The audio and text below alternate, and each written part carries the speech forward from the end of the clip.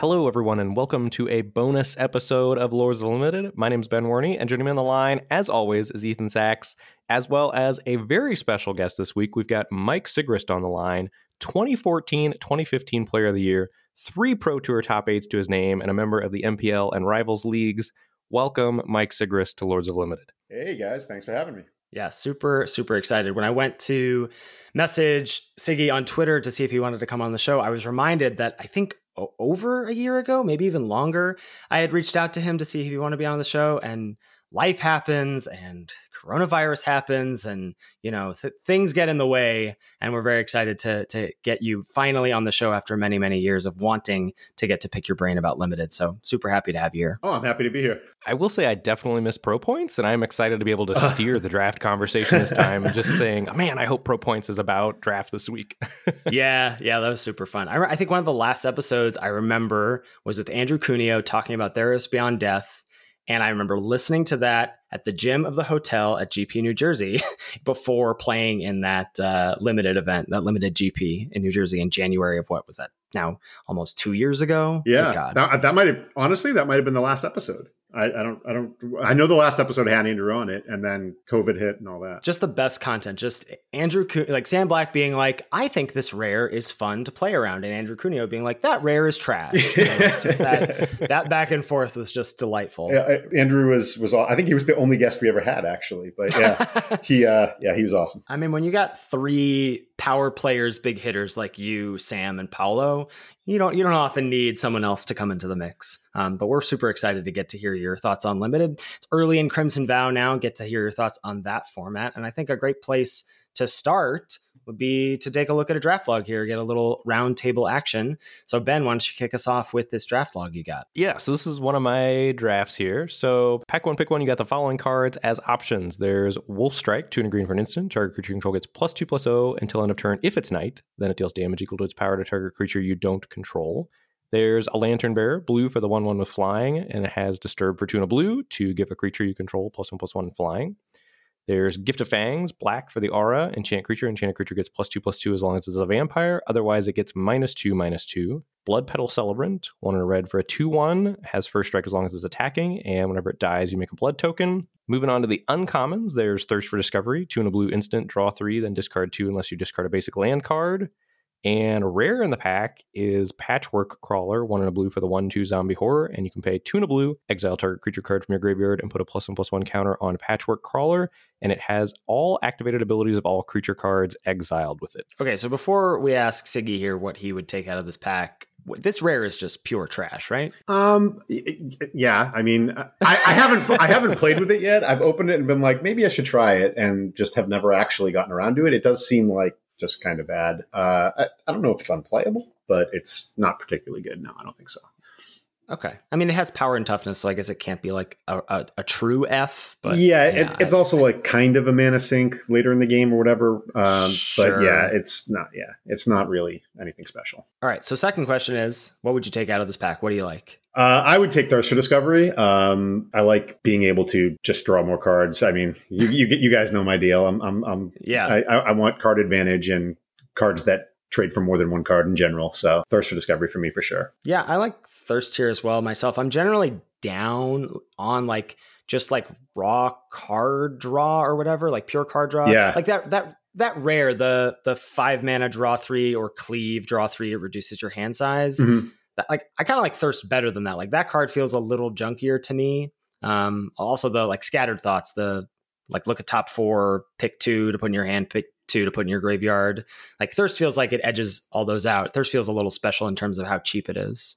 Definitely agree. I've had the draw 3 sorcery a couple times now, and it's honestly quite obnoxious when you can't cast it on turn 3 or whatever. Right. Trying to hit land drops and stuff like that. So definitely agree. I think Thirst is a cut above the other card draw.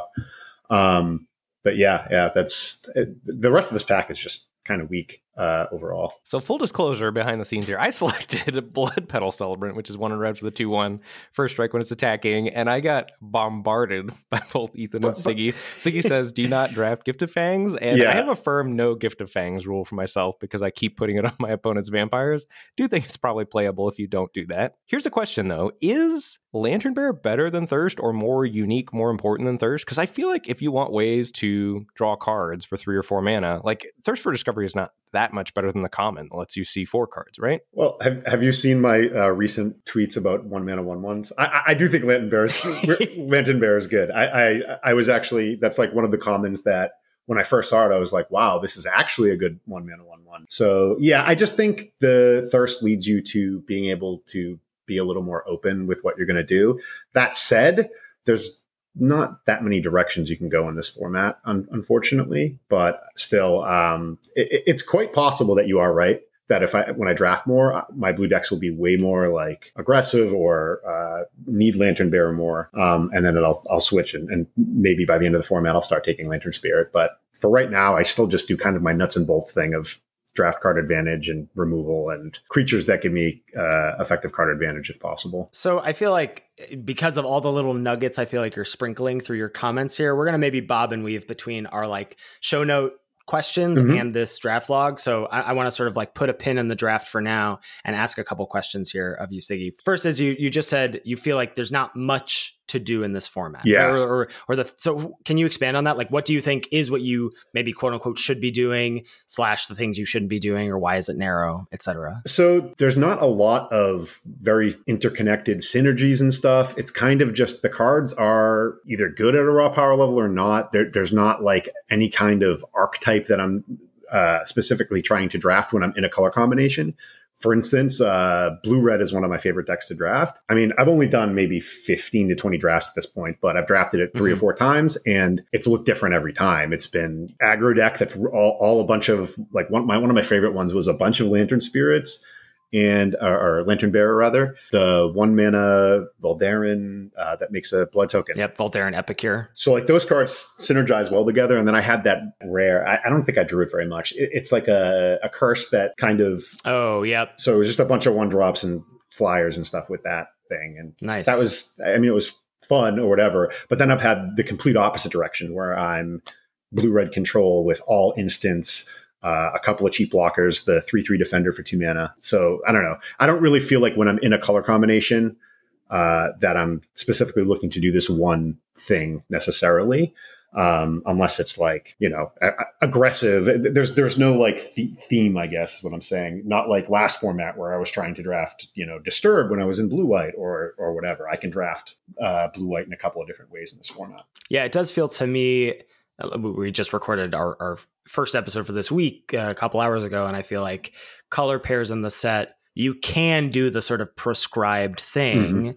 Red, blue can be non-creature spells matter, but it also can just do a lot of different things, as you're saying. It can be hyper aggressive, it can be more controlling, it can have a higher, theme of blood and things that synergize with blood or not. I do think that that's true for a lot of the color pairs for sure. The other thing that I've seen you tweet about, and we'll get to your thoughts about 1 mana 1/1s and limited later perhaps, but one of the things I saw you tweet was you were just like, all I know is I lose when I draft green. Yes. Horrifically. Yeah. So you will not be providing a different perspective on green in this format to what Ben and I believe, it sounds like. Oh yeah. So I haven't consumed any content of this format at all. I haven't looked at any data. I haven't heard anyone else's opinions other than, random Twitter stuff that we probably all see.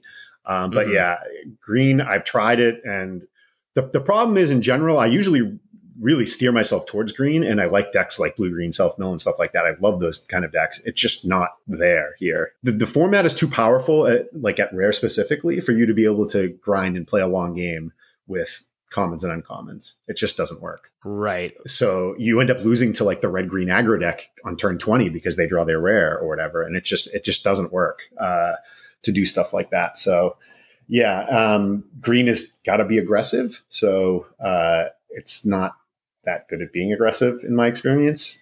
It's fine if it's really open, but it's not. It's bad. All right, so we're skipping back to the draft here after that little interlude. I took Bloodpetal Celebrant. I think moving forward, we should go with Thirst for Discovery, since that's what Siggy wanted to take. So let's assume that we took Thirst for Discovery. Okay. Moving on to Pack 1, Pick 2. See the following cards as options. Again, another stinker of a pack here. Best commons that stand out: Grisly Ritual, 5 and a black, sorcery, destroy target creature or planeswalker, make 2 blood tokens. Fine removal spell. I think you're hoping to not pick it quite this high. There's Drogskull Infantry, 1 and a white for a 2/2 with Disturb, 3 and a white. R on the backside gives your creature +2/+2. Chill the Grave, only blue card in the pack to match up with our card draw spell. It's 2 and a blue for the instant, costs 1 less to cast if you control a zombie.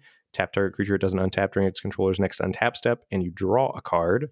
And then moving on to the uncommons, the only really good one is Reclusive Taxidermist, 1 and a green for a 1/2. Gets +3/+2 as long as there are 4 more creature cards in your graveyard, and you can tap to add 1 mana of any color to your mana pool. What do you like out of this junkie pack, Siggy? So if you asked me at the beginning of the format, it would be easy Reclusive Taxidermist, but I have learned my lesson with blue-green. So at this point, I would take Drogskull Infantry, I think. It's, again, you can defend any number of picks in this pack. And I think I think any of them would be fine. But I think white's actually actively good to great in this format. So I'm happy to kind of bias myself towards that here. Sweet. I'm 1 for 2 now. At least I'm on the board. I do want to ask both of you, I think, a question about Chill of the Grave, because I have basically only liked that in blue-red spells as a cantrip that triggers the Kessig Flame Breathers and the Raconteur. I don't really like it elsewhere. I know, Ben, there was a time, I don't know if that's still the case, where you liked this in blue-black. Yeah, I think it's awesome in blue-black. It's very powerful when it costs 2 mana. Yeah, I could see that, yeah. It is I think it's the second or third top blue common according to the 17 lands data. And so that makes me feel like I should probably bump it up, but I just haven't loved it, or maybe / haven't found room for it in blue-black. But yeah, maybe I should just slide it on over to the 2-drop slot in that deck. I think if you have zombies, it's actively good. That has been my experience. I've played it almost every time I've gotten it, but I don't take it very high. I mean, they just seem to float around forever. So, I don't want a deck that's a bunch of them, especially if I end up in a control deck or whatever. It's okay. I've played it in my control decks. It's fine. It buys you time and lets you set up. Right. It's okay. But I'm definitely not looking to take it especially after Thirst, I'm not committed to whatever. I'm just going to treat this like a pick one, pack one or whatever. So I'm going to take whatever I think the best card is, which is barely Drogskull Infantry. All right. So I did also select Drogskull Infantry here. So we've now got a Thirst and a Drogskull Infantry in our pile. And we're moving on to Pack 1, Pick 3. See the following cards as options. In white, there's another Drogskull Infantry. In blue, in the uncommons, there's Whispering Wizard, 3 and a blue for the 3/2. Whenever you cast a non-creature spell, make a 1/1 white spirit creature token with flying, and that ability triggers once each turn. And then uncommons, also Sanguine Statuette, 1 in red for the artifact. When it ETBs, you make a blood token.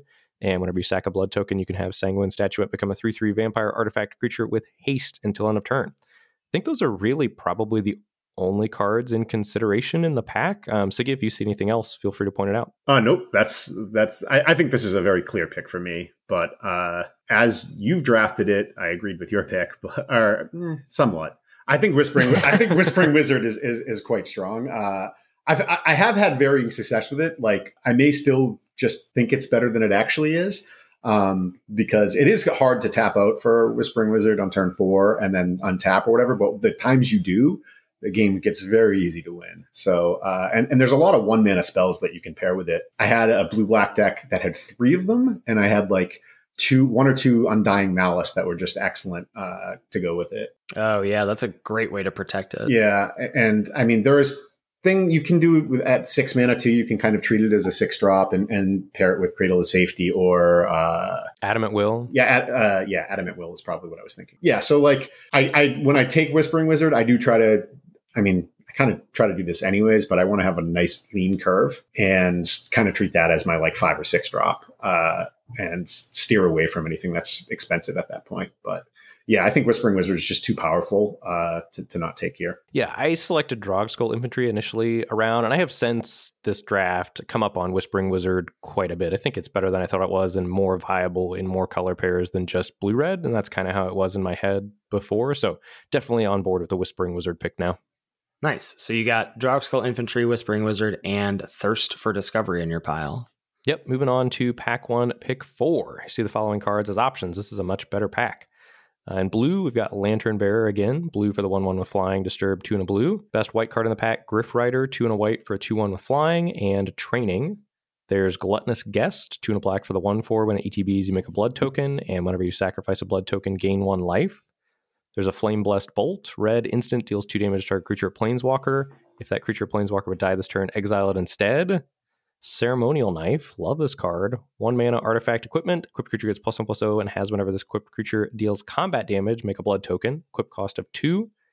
The grind in the format, Blood Fountain, black for the artifact. When ETBs, you make a blood token. 3 and a black, tap, sack blood token, return up to 2 target creature cards from your graveyard to your hand. And late build around rare here. Dying to Serve, 2 and a black for the enchantment. Whenever you discard 1 or more cards, create a tapped 2/2 black zombie creature token. This ability triggers only once each turn. Before we get into what you think the pick is here, Siggy, I'm curious about your thoughts on Ceremonial Knife. I'm not very big on it. It's fine. I've played it in the decks like I described with the all 1-drop type decks, especially with Lantern Bearer. But I honestly haven't played with it that much. It does kind of fit into that category for me where it's not going to be worth a card in the late game a lot, especially in the kind of decks that I like to draft that are a little more open and mid-rangey than when I end up on a deck that's a bunch of 1-drops and stuff, it's because I happen to end up taking a bunch of Lantern Bearers early or something like that because of weak packs. It's not because I'm necessarily going into a draft going, pick 1 Lantern Bearer. I'm just going to force Lantern Bearer deck or whatever. So I end up with mid-range decks more often than most people, I think.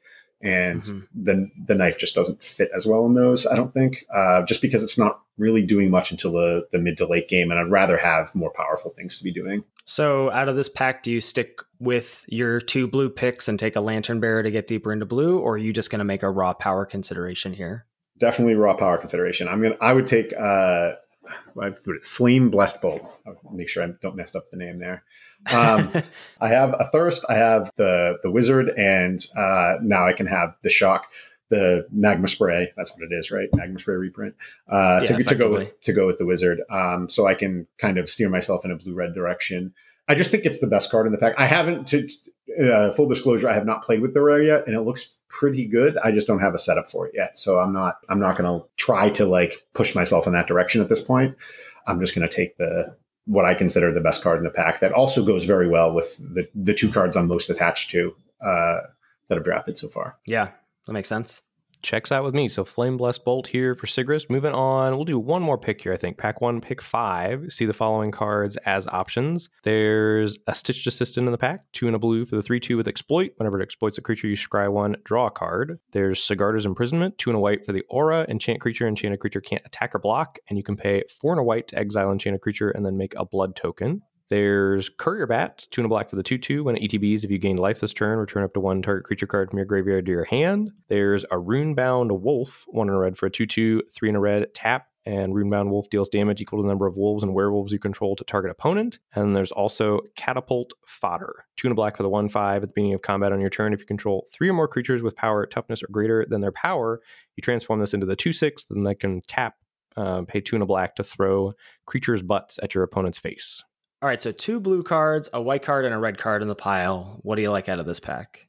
This, again, is pretty clear for me. I would just take Sigarda's Imprisonment. It's just, in general, the best card. I like removal a lot in this format. There's a lot of busted creature rares and stuff that I want to be able to deal with. Catapult Fodder is a pretty good card. But again, we don't in that direction. And not that I would take it anyways, but that's the only other card that I think is even up to snuff here. Yeah, that makes sense to me. I like the white card. And then you can probably kind of push down maybe blue-white, auras, disturb. I mean, Sigarda's Imprisonment triggers your Whispering Wizard, so that all makes sense to me. All right, sweet. That gives us, I think, a good look into your draft process.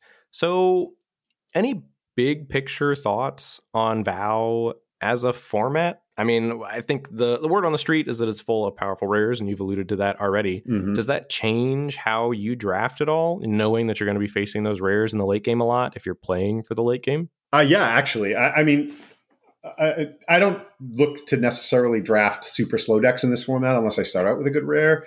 I think that the exception is blue-red specifically can turn the corner pretty quickly, and it has access to a variety of counter spells and stuff, so you can kind of compete with those. So if I'm a blue deck, I'm more willing to be control than like, I haven't even found a reason to be black green yet, or black white or anything like that. So if I'm in blue and I start off in blue and it looks like blue is coming, then I'll still draft a slow deck. But other than that, if I'm not a blue deck, I tend to generally just draft all aggro decks. Unless I have, a busted rare of my own, and maybe I can win long games, then I want to slow the game down and kind of play to that, or hopefully multiple busted rares that I can kind of have win the game for me. Is there? So it sounds to me like, is blue a color you're maybe biasing towards? Do you? So I guess multiple questions. One, is biasing towards colors something that you integrate into your draft strategy, or maybe certainly biasing away from green perhaps now, but are you sort of leaning into any of the other 4 colors more than the others? No, I don't even think blue is one of the top colors. I think black, red, and white are all good in my experience, and blue is kind of probably the 4th best color. It's more just that blue can play late games without rares, whereas these other colors tend to. A good black red deck can as well, I guess, because of the blood mechanic. You can just grind, and if you have enough removal and ways to answer. But the problem is, I found is a lot of the busted cards in this format are enchantments and stuff. So it's really hard in black red to deal with that kind of thing. Yeah, for sure. So like, I don't bias myself towards blue. I do end up in blue more. I think the blue uncommons are particularly good. I haven't really looked over it. I'm just thinking about it off the top of my head, and I think that I end up taking a fair amount of blue uncommons over weak common packs. So I start in blue and kind of end up landing there. I mean, we saw 2 of them in the draft. There's the 2/1 Drake. There's the Biolume egg. Like I can definitely think of a lot of strong blue uncommons off the top. Yeah. And in a format like this where the commons aren't bad. There's like good, but the best commons are just like removal, right? So you end up taking uncommon, like as I see, you end up drafting the packs from the left to right. You just start with the rare, take the uncommons, and then you're into the commons in the pick 4 or 5 category. So when the uncommons are stronger, you end up starting there more often, so you can end up there more often. So I think I end up in blue more often, even though it's not one of the best 3 colors. I just end up there a lot. So in your drafting, have you found that there are commons that you find yourself picking over and over again? Maybe like a personal top few commons or personal top few uncommons, cards that have consistently been just outstanding for you? As far as commons are concerned, in red, I take the shock extremely high, Braid, obviously. I've really liked, I'm looking at it right now, Blood Petal Celebrant or whatever has overperformed for me as far as Goblin Pikers are concerned. But I tend to just take the cheap creatures and removal pretty high, I guess. There's no common that I think is going much later than it should. Maybe Reckless Impulse and the Lantern's Bearer. Those cards go a lot later than I think they should. And Reckless Impulse, for anybody that doesn't know that off the top of their head, is the 1 in a red sorcery, exiles the top 2 cards of your library, and then you can play them until the end of your next turn. Where do you like that? Do you just play that in all red decks? Because we were just talking about that in our previous episode, and I said I think the card is powerful, but I often don't feel like I find room for it or something. And I also interested to hear if you're playing a lot of counterspells sometimes, that Reckless Impulse has some tension there too as well, doesn't it? It can. In those decks that you're having that you have 2-ish counterspells, I tend not to play more than 2. Mm-hmm. It's still in the late game is going to get you 1 card, right? It's going to cycle at the worst. And then at its best, it's 2. So it's not awful. But yeah, no, there are decks that, especially, for instance, I recently had a more mid-rangey black-red blood deck, and it wasn't as good in there because I was spending my mana every turn and my curve was good. So it was really hard to find a spot to play it. That said, I had blood tokens and stuff, so discarding it was not a big deal either. Right. I tend to play it almost all the time. I've only cut it, I think, once. It ends up coming down to finding your best cards, and that's just a really good way to do it. That makes sense. Do you feel like you've got any sort of Siggy secret sauce hidden tech for Vow that you're, like you said, you haven't really consumed any content or anything, so you're finding and discovering the format on your own? I guess I should put a pin in my first question and ask a follow-up question here, which is that how you generally approach formats? You're just like, I want to do this myself. I'm going to figure it out myself. I don't want to, do you even like look at the spoiler before drafting, or you want to the pros that goes in blind? Most of the time I go in blind. I do read the cards, especially with like content creation. I, will try to get an idea and stuff like that. But generally for this format, I just opened Arena and did a draft and started reading the cards. And kind of went on it like that. And by the, second draft or third draft, I kind of know all the commons, and then I start learning the uncommons and rares and all that stuff. But yeah, I don't like to like try to necessarily open the previews and try to figure out what I want to be doing in limited. I kind of just like let it come to me, and it's more fun for me that way, I guess. I just don't want to ruin it or whatever. I don't want to spoil myself. So envious of the kinds of players that can do that. We've talked to a lot of various Magic players that have that approach, and they're all fantastic limited players. And I'm in awe of that ability. Yeah, it's just fun to do, and a lot of the formats, it's just kind of the same stuff, right? There's common removal, whatever. I mean, yes, the cards fluctuate. It's always interesting to see how they design these cards or whatever, but it's just fun to read them that way, I guess. So back to my initial question, is there any sort of thing that you feel like you've got a leg up on or have an edge on in terms of, I feel like I'm doing this and I'm not seeing other people do it on the other side of the battlefield in this format? Not really. Like I said, this format is pretty nuts and bolts. There's just not room to maneuver too much. It's fast. There's punishing rares. It is like complex and or whatever, like when you read the cards, but the way it plays out is pretty corset-y, I guess. Not that many synergies that you need to focus on and all that stuff. Just kind of take the good cards, play them, hope you draw well. All my experience has been best of one Arena thus far. So I haven't even played a sideboard game yet. So I maybe it would change if I move to MTGO and start playing best of three. Well, with Arena crapping out every other day, is there any other greater insult to a format than saying it's corset-y? I can't. I wonder. I don't know. This is probably a great segue to our next section about MTGO versus MTGA. Ben, why don't you tee us up here? Yeah, I think you've been pretty vocal from what I've seen on Twitter about, the competition of drafts and opponents being at a much higher level on MTGO than MTGA. So it sounds like for this format, at least, you've been playing best of one on Arena. Mm-hmm. Dare I ask, like, are you Diamond, Plat, Mythic? Where are you at? I think how much do you play on Arena? Diamond 1 or 2 right now. I don't know. That is all my drafts. I started maybe in Bronze. I don't even remember where I started. So yeah, basically, I don't think that playing the games in Mythic is necessarily harder. I think what you're seeing when you're playing in Mythic is you're seeing the best draft deck at every table play against each other, right?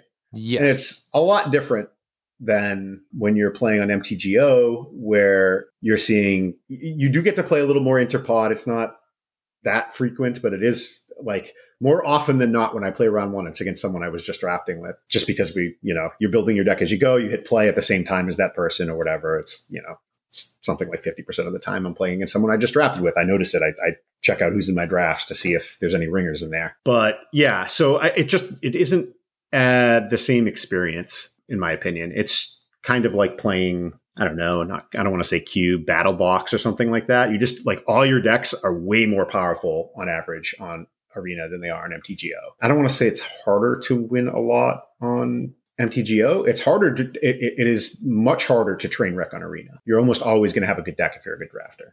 And that's kind of where I stand on it, and that the experience to me is more genuine on MTGO. My guess is I know the answer to the question, but I'm going to ask it anyway. So then why aren't you playing on MTGO? Oh, this time, just speed. I just wanted to get games in and learn the cards. And I want to active. I really like best of one. I mean, I know a lot of people won't say that. I like best of one. It's for fun.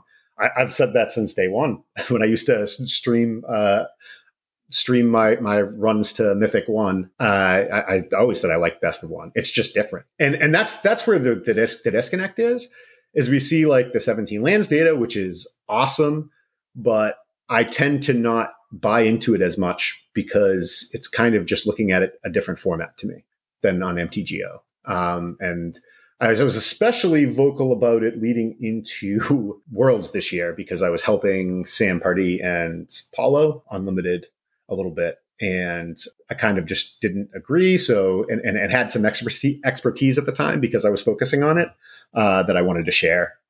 I don't actually think Luminarch, whatever it's called, is as good as people are saying it is, or whatever. Oh my God, there's so much to talk about. But we have Luminarch Veteran a little bit later in the show notes. But I want to ask. I mean, we don't have it in the show notes, but can you give us a little insight on what it's like helping people test for limited? So, like, you're not playing in Worlds, but Sam and Paulo have asked you as an expert to help them test for Worlds. What is that process like? How do you contribute to their success? So what I did this time, and in general, when we help each other, is I would just post. I used MTGO specifically at this point because it was the most thing that was going to be most like what they were doing, playing in pod drafts. And I would just post various decks, records, thoughts on what happened in the draft, individual cards, what my experiences were with them were like. And I probably put like, I don't know, somewhere between 10 and 20 decks on there. I started out doing every deck that I drafted.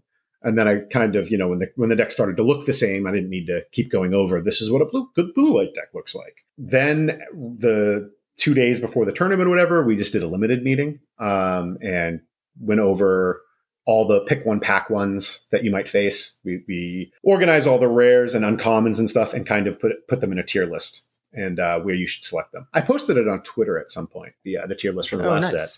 It was kind of a consensus between me and Sam, and me and Sam are notorious in our testing house for disagreeing about a lot of things in limited. He likes tons of vanilla bad creatures, and I don't. So, wow, savage.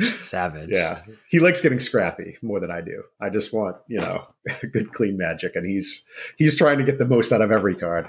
God bless him. Well, I think that leads us pretty nicely into your drafting philosophy. So you don't like crappy, scrappy vanilla creatures, but you do you are sort of notorious for being someone who likes, maybe not even mid-range, but on that spectrum of control, getting to the late game, that concept of just flipping your deck up and seeing who's would beat the others, or how those cards would match up with each other. So was this always your philosophy? Is this just something that came about initially in terms of what you liked in Magic, or has this been something you've sort of, refined over the years? So it's probably learned from old draft formats. Like my first ever draft was probably like revised 4th edition and Ice Age or something.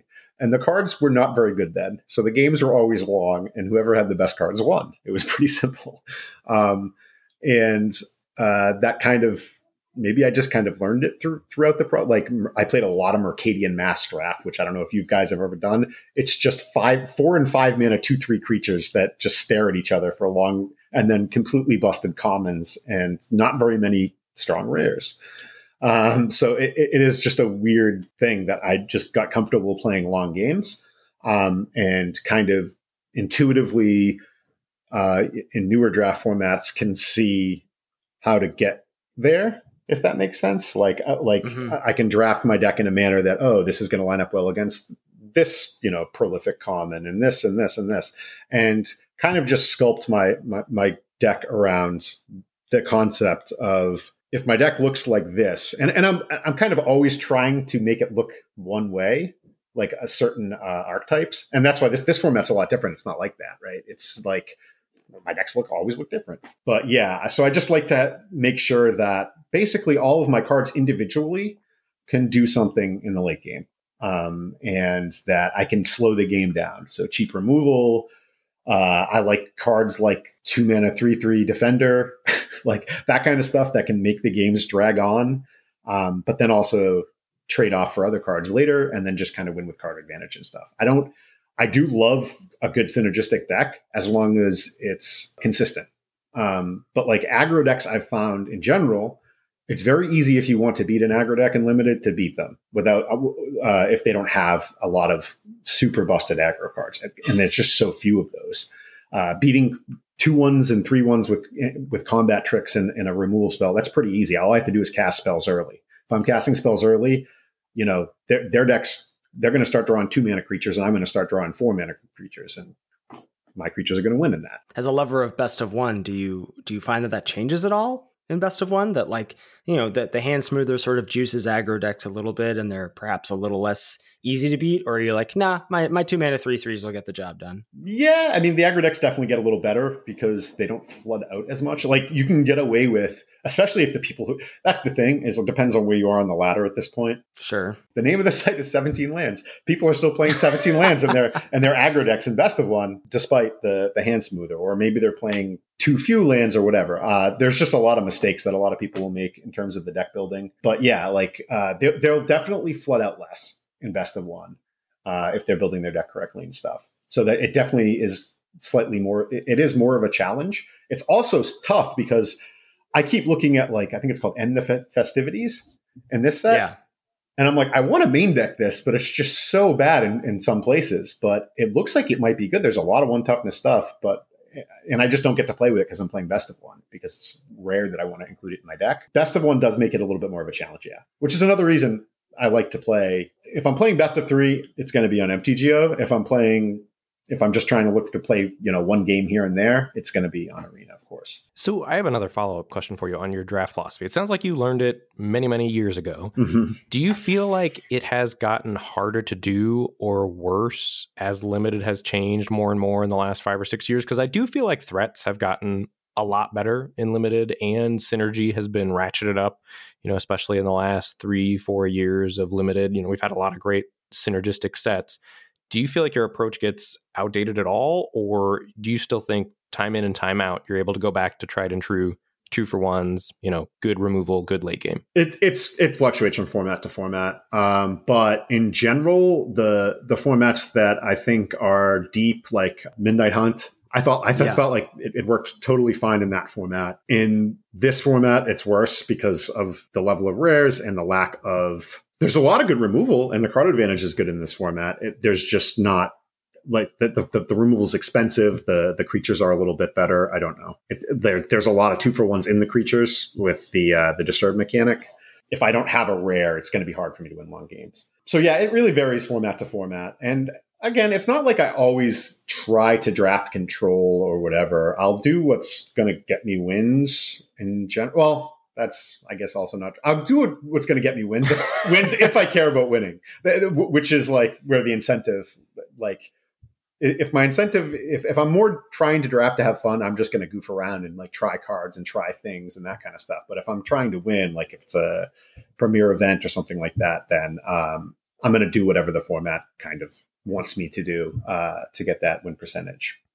So at that point, though, for anything that I really care about winning, I generally have drafted, at least 30 to 50 times before the actual first draft of whatever the premier event is. Sure. And it sounds like, so you're being flexible from format to format. Do you feel like different formats offer different tools to mid-range or control decks? So, as opposed to maybe card draw spells, in this format, you've got blockers that give you virtual card advantage, or have you developed broader categories for the types of decks you like to draft where, okay, this is the type of format where I really need, draw 2s, draw 3s, and removal. And in this format, I need virtual card advantage more via blocking or that sort of thing.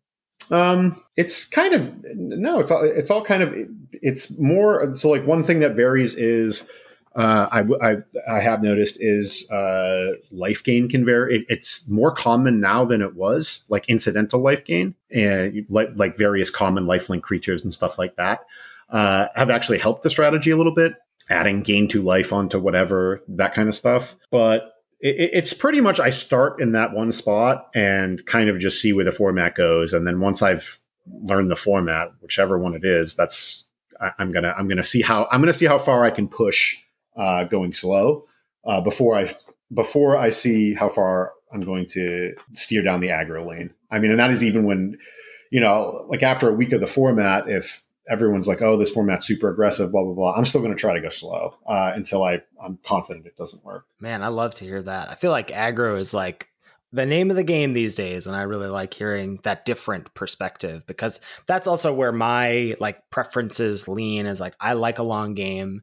I don't know if Ben is the same. Ben, I love your story of why you used to draft control decks. I think it's worth retelling on the pod here. Yeah, so I initially started as a control player at heart, but it was self-motivated or selfish of me. So I was playing on MTGO, much like all three of us, I'm sure, back in the day of pod drafts.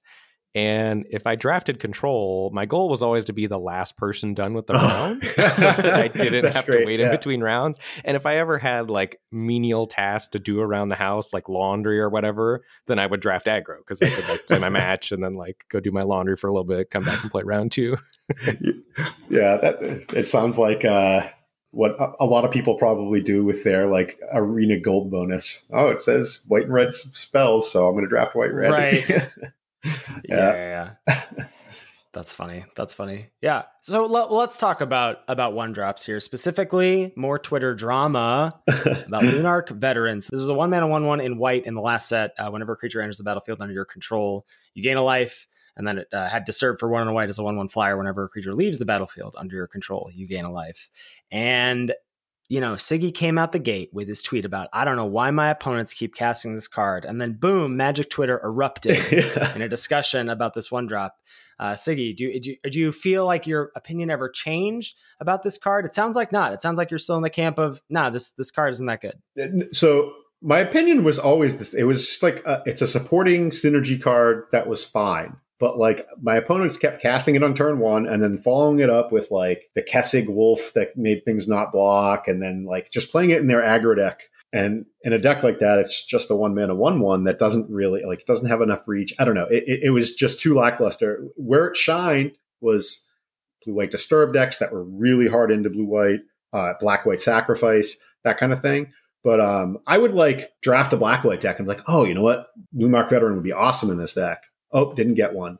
And then I'm just 3-0 anyways. It wasn't like the card was crucial to anything. And basically, like people just, it was almost every match. Someone was just 1-mana 1/1. And I'd be like 2-mana 2/2. And then they wouldn't do anything with it except gain 7 life. And then eventually I would just kill them with some rare. They'd be at 32, but it didn't matter because their cards didn't do anything. They didn't trade for anything. So I don't know. I never said the card. The point of the tweet, I guess, was just me going, I can't believe so many people are playing 1-mana 1/1s these days. That was kind of the thing. And then it kind of turned into, oh, Siggy thinks this card is bad. That wasn't necessarily what I was trying to say. I was just saying the card needed context. And that's when I think Sam chimed in and said, oh, actually, it's the 17 lands most winningest common. And that's kind of where my pushback was yeah. I understand, like, that makes sense to me that it would be, because it is a pretty good card in a deck that has good support. But if you're spending early picks on a card on a 1-mana 1/1 and you end up with a deck that's a bunch of 1-mana 1/1s and whatever, it's really hard to win in a form like when I could just play a Bird Archer and then you'd sit there and stare at it because you didn't take a removal spell. You took a 1-mana 1/1 that's just going to sit there and stare at it. So like that's kind of where my beef was just like, the stats don't necessarily determine when I actually have a good story about where me and Sam disagreed on something too. I don't even know if we've ever discussed this. Maybe we did. We might have been on the podcast, but there was a format, what was it? Dragons of Tarkir, maybe? There was a card, Coat with Venom. It was like +1/+2 Death Touch, 1 mana. And I remember their team or whatever was really high on it and was first picking it and stuff. And I was just like, I don't understand why, because this card has like a lot of diminishing returns and you're just going to get them 13th pick. It's good to note when a card is good, but that doesn't mean you need to take it really high. You should still be kind of adjusting yourself to everyone else's pick orders and when you need to get stuff, because they were taking it over Flatten, which was just like the generic 4-mana removal spell in the format.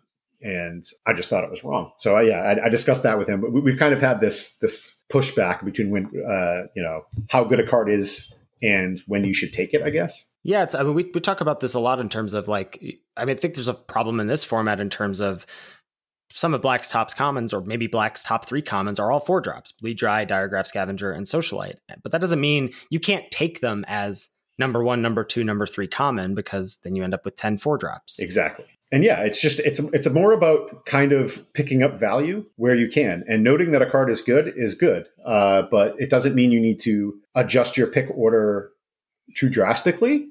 It just means you should be, I guess, averaging taking it one pick before everyone else, right? Like, as long as you're getting value every pick, like, I'm making a better decision than this person, and you want your deck to look a certain way. It's not just about win percentage, whatever. It's about actually drafting a deck. Right. So, yeah, I think like one of my things is like, we just talk a lot about, I mean, obviously it's limited. We talk about limited, we're making limited content. We talk a lot about the commons, but the things that really are important and limited to me. So one thing I noticed, and we discussed in leading up to Worlds, was that green was like the worst color, whatever.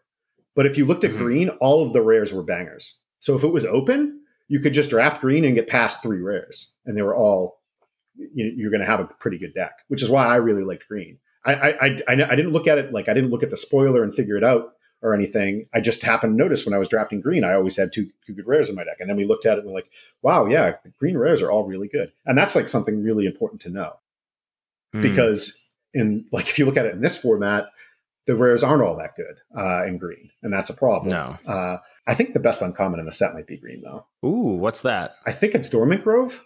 That card is messed up. That card is a beating, yeah. That I had it for the first time the other day, and I played against it for the first time today or whatever, and I was like, what if this card is just stupid?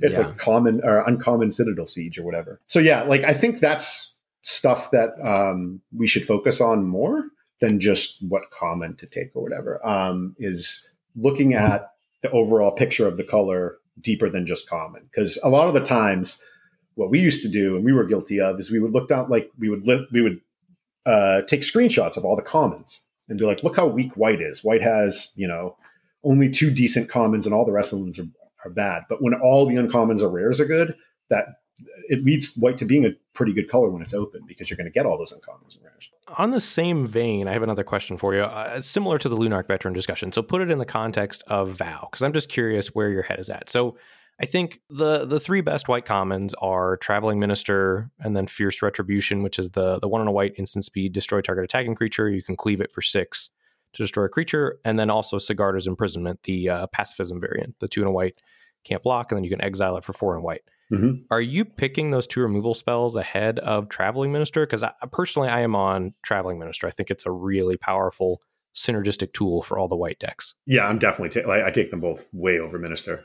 Minister might be my 3rd best. I don't know. Again, it's a 1-mana 1/1 issue. Like, when I draw the card in the middle of the game, it is very good on turn 1. But again, it's like, I'm trying to play longer games in general and leave myself flexible early, I think, is the issue. You can draft that card, end up in white, and have it not be very good or playable in your deck. And I just don't want to do that. Because if you end up in I had a white-red control deck in this format not too long ago. I happened to open or get past 2 like completely busted red rares and like another white rare or something. I just had 3 like mythic rare busted card quality things, and I just had a bunch of removal and those cards, and just clean 7-0, very easy.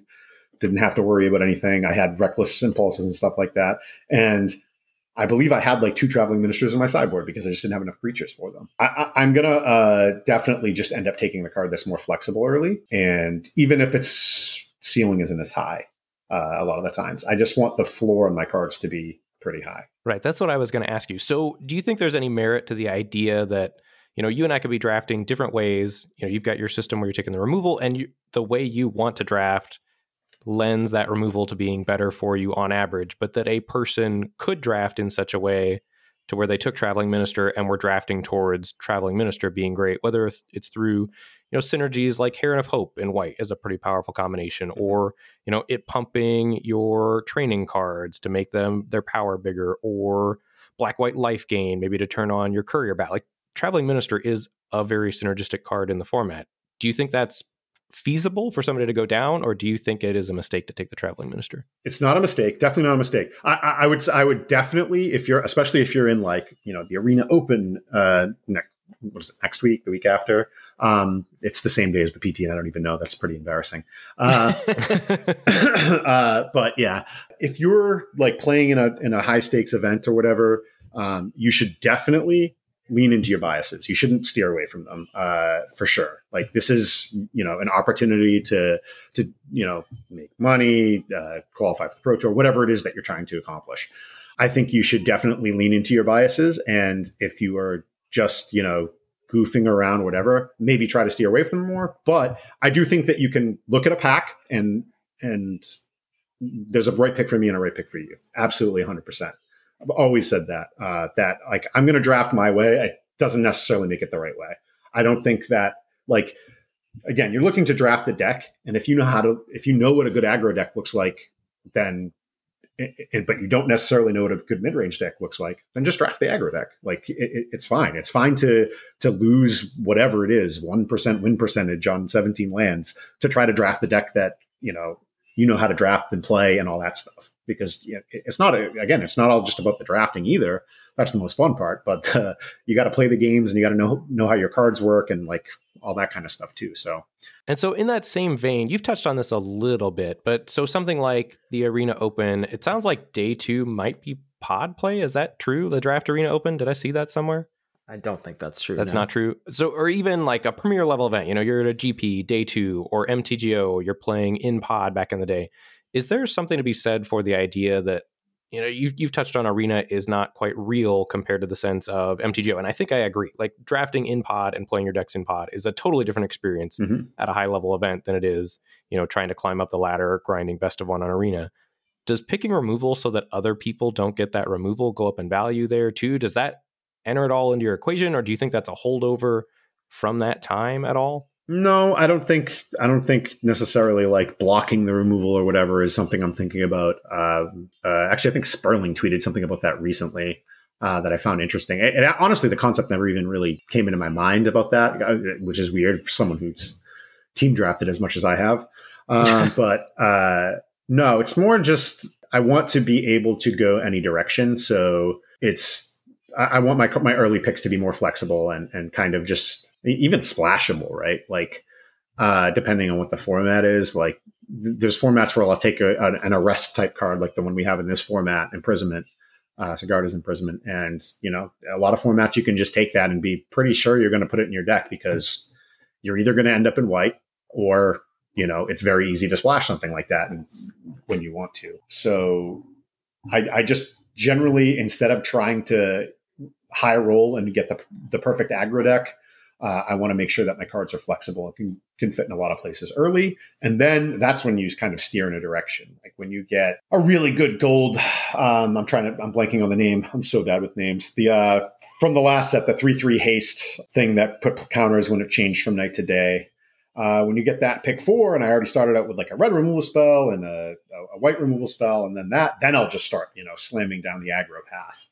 Oh, Sunrise Cavalier, right? Yeah, it's really, I just don't want to start with a card that can be a 0 in some decks. I just want to start with a generically good card. Well, to me, and not to like beat a dead horse here, I just want to defend Traveling Minister's honor. To me, it's not necessarily about aggro. It's more about synergy than it is like raw card quality. I agree that the removal spells are better in a vacuum. This is my issue with Traveling Minister, recently anyways, is that it is a synergistic card. And this is actually kind of a problem with all green-white synergy things that they've tried to do. I'm doing air quotes. Obviously, you can't see them. But they're kind of susceptible to how your opponent's interacting.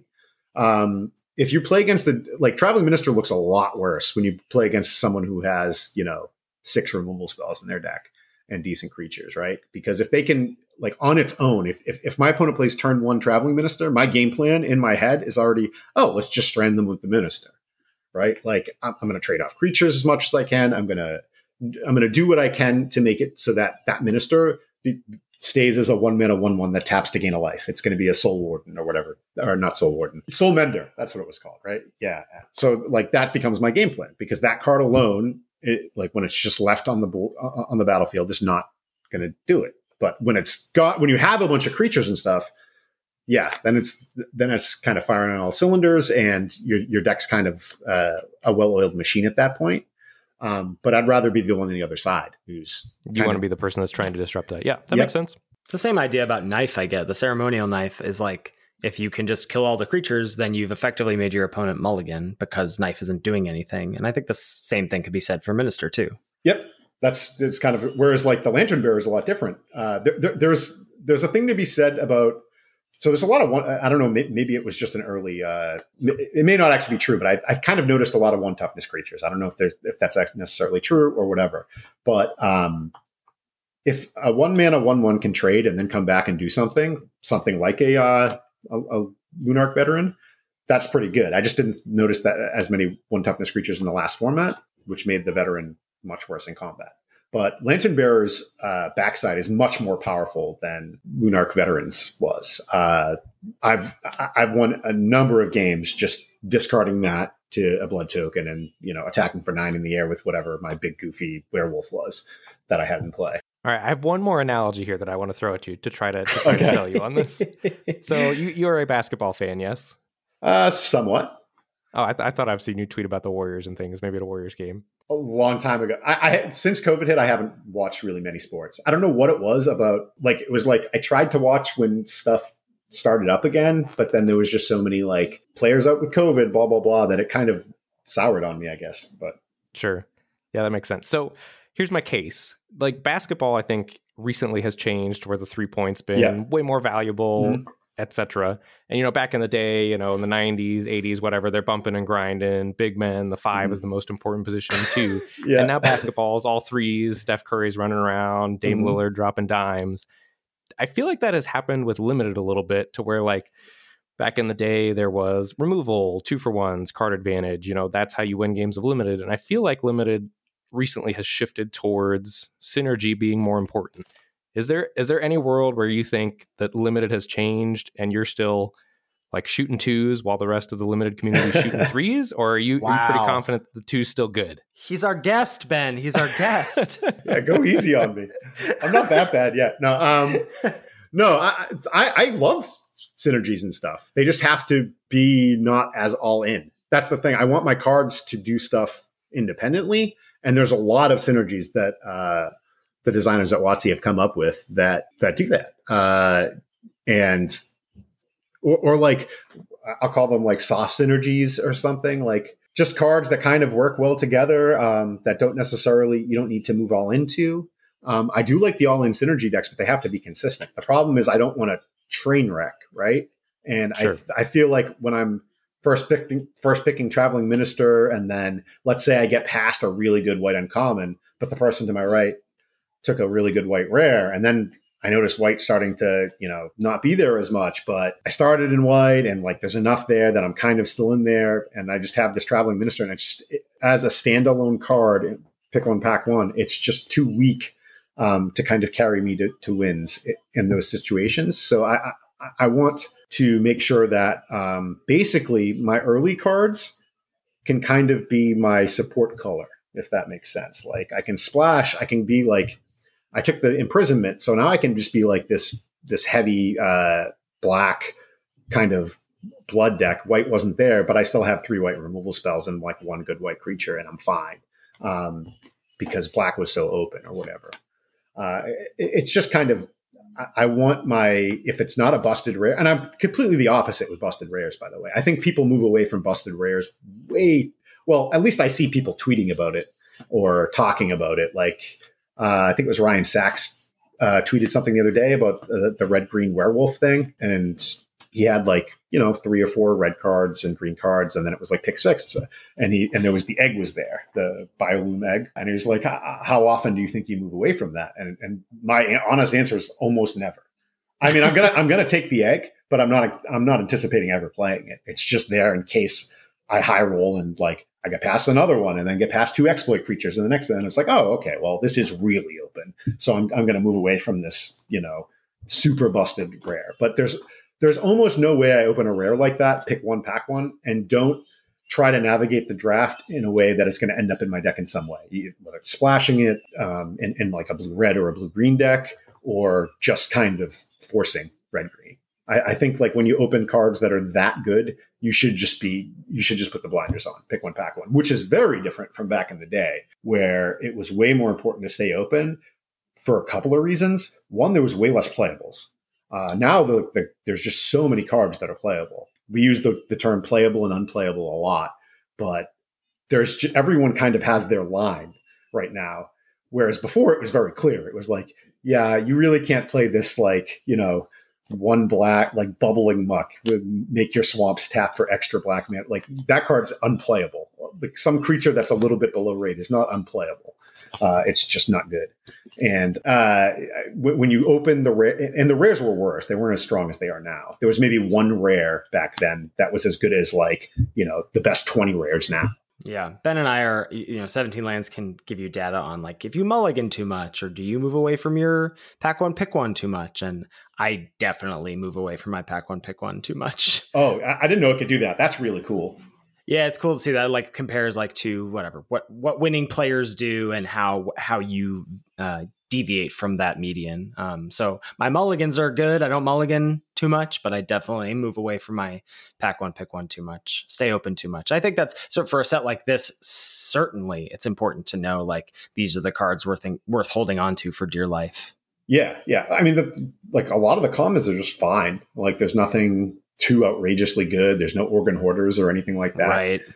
So it's just, I mean, the things that are going to dictate the wins are how often, like how well you draw. And if you draw that one rare you ended up getting, so you may as well put it in your deck. Right. Yeah, for sure. That checks out. And I was pushing pretty hard there, but I just wanted to try to see what problem. You would fight back. I'm a huge fan of your content and your draft and all of that. So likewise.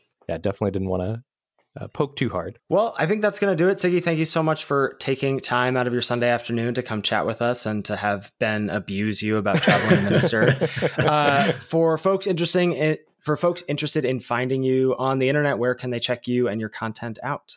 You can find me at msegrist83 and find my articles, which have been a lot more about Limited these days at 95mtg.com. Awesome. Sweet. Yeah. We'll make sure to put links to that in the show notes for people to download the show.